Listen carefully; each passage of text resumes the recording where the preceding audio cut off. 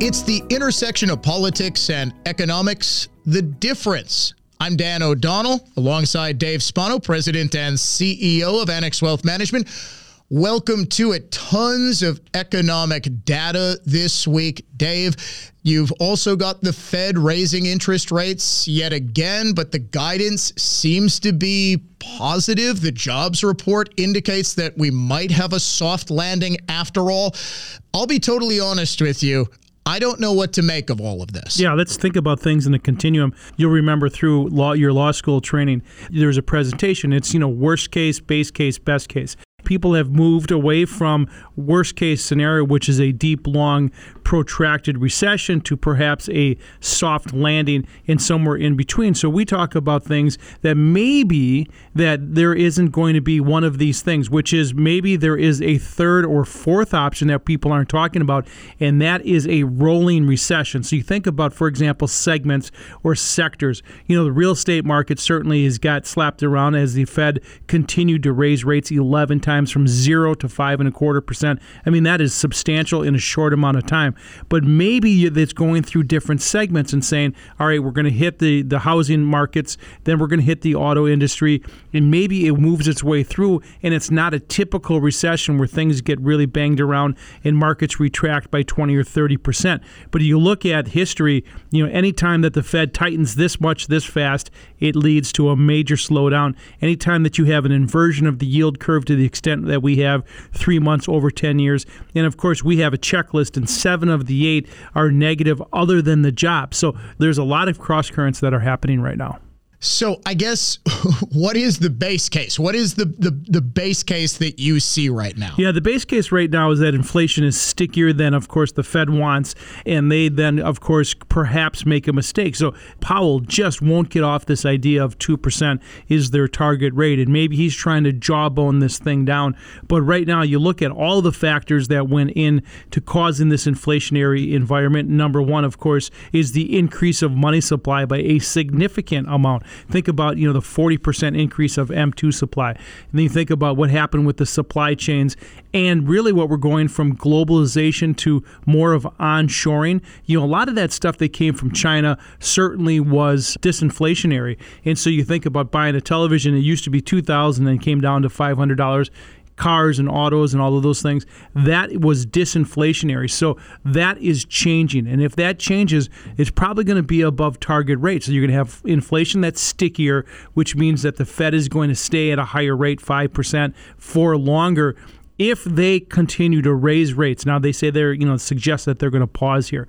If they continue to raise rates, I will assure you they will break something, and you will see it, and you've seen it in the banking industry. What happened with the banks? Of course, higher interest rates put a lot of these loans underwater, and that's what caused the banks to be in big trouble, as well as their balance sheets. If they raise rates and continue to do that because they're stuck on 2% and they get entrenched in that, they will break something, and then we'll have a problem. If they pause and let all of these rate hikes go through the market and start to slow things down in a normal situation, then we could be okay. And what do you do with that? You go, all right, how do I position my portfolio to take advantage of that? And I know we talk about positions that you can take, not trying to time the market, but it's very difficult, I think, to sort of know what to do next when there is this much uncertainty. I guess I was talking on the radio this week about how I feel as though there's more uncertainty now. I feel, now granted, I didn't have as many investments because when the Great Recession hit, I was 24, 25 years old, something like that. And, I had a new baby, and all of our money was going into daycare and, home mortgage and car payments and all of that sort of stuff. So I wasn't really thinking as long-term as I did. That is actually when I started investing more heavily because I was told it was such a great buying opportunity. Turns out 15 years later, it sure as heck was. But right now, there are so many different ways the market can go. And more importantly, when you're, let's say, not in my situation where I'm 41 years old, I'm in my prime earning years, but someone who is either at retirement age on a fixed income or nearing retirement age, I don't recall there ever being this much uncertainty. It's sort of a paradox, right? At the same time, this is the most predicted recession in world history, but yet no one seems to know with any degree of certainty what's going to happen. How deep are things going to fall? How bad is it going to get? Or might it not be bad at all? Right. So think about a portfolio. If we're just going to do that and say, let's talk about the portfolio, forget about the financial plan and saying what I need out of that.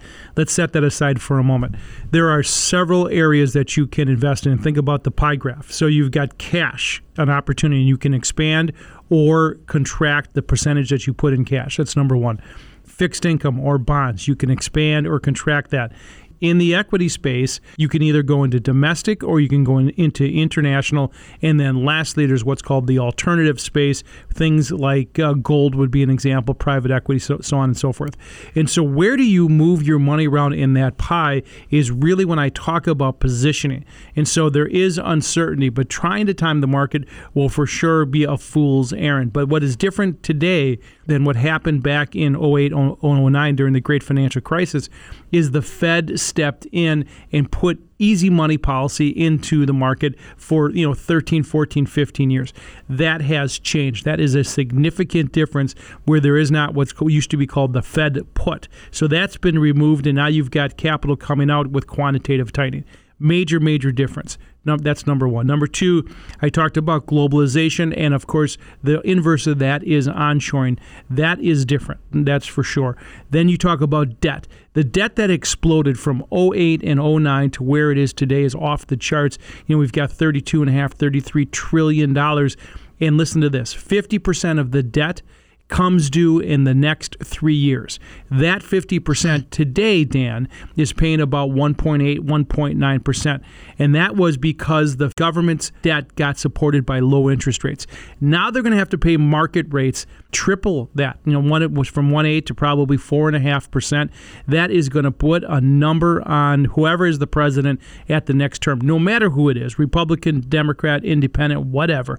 They are going to have to pay an interest rate under their administration that is going to be a market rate on $33 trillion.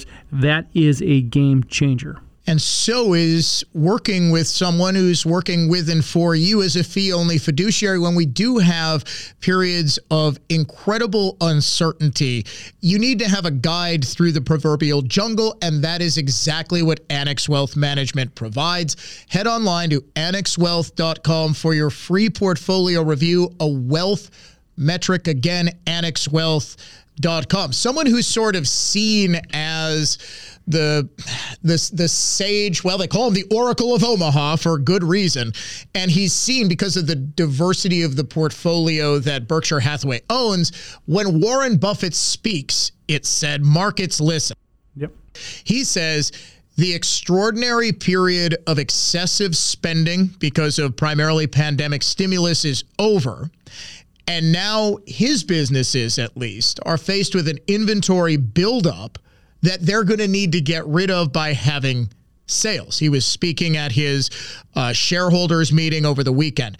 He said, it's a different climate than it was 6 months ago. And a number of our managers were surprised.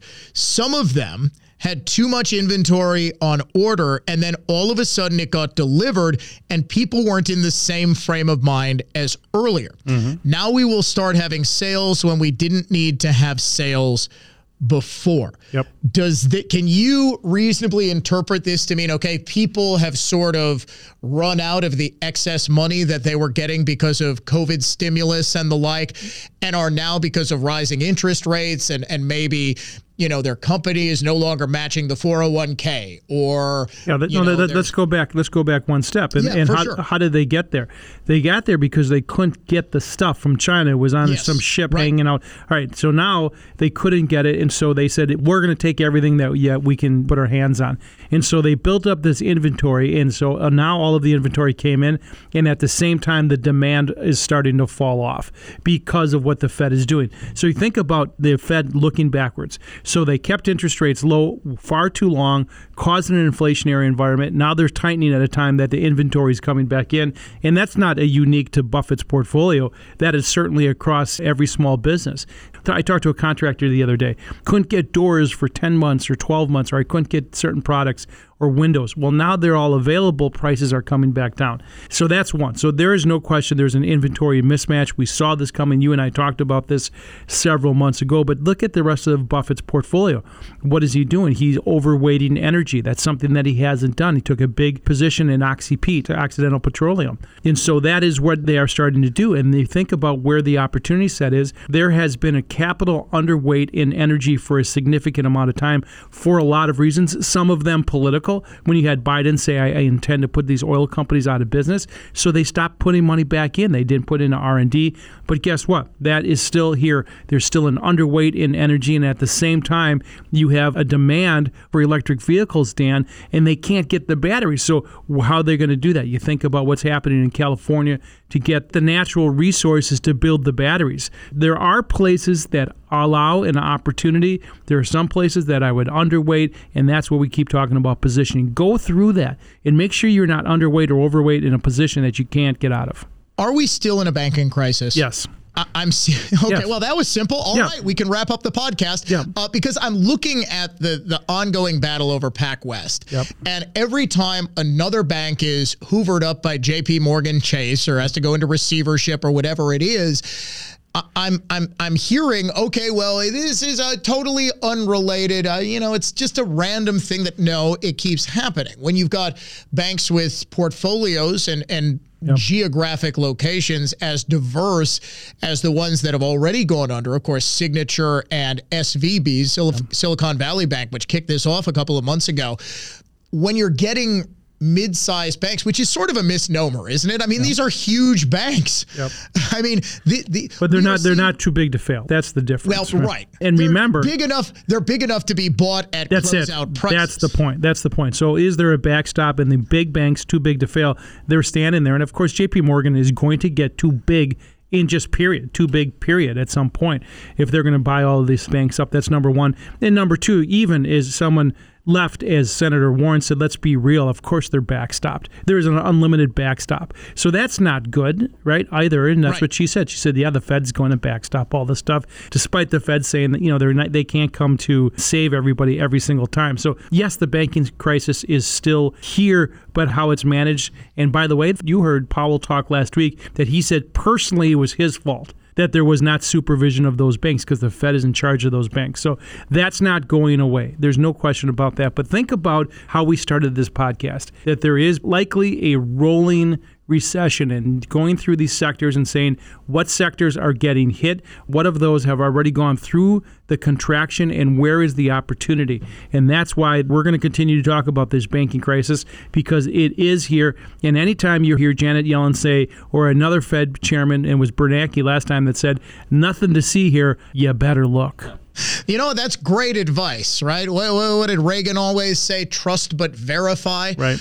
I think more accurately in 2023, it's sort of have a healthy amount of distrust and always verify, because I'll be honest with you, the Treasury Department, the Federal Reserve over the past 2 years with the way they handled inflation, have, at least for me, I'm not speaking for you, Dave, but they have earned my distrust. I operate with a position that, okay, they're lying for political. There's one more, and let me just jump in before we cut out here. There is one more coming, and right now this is brinkmanship on what's going to happen with this debt ceiling. And while they're going to do, these two political parties are going to blame each other if they can't pay a Social Security payment to 66 million Americans. The Republicans are going to say the Democrats did it, and the Democrats are going to say the Republicans did it. And at the end of the day, everyone's going to get screwed. So this is going to be a very important conversation as we go forward.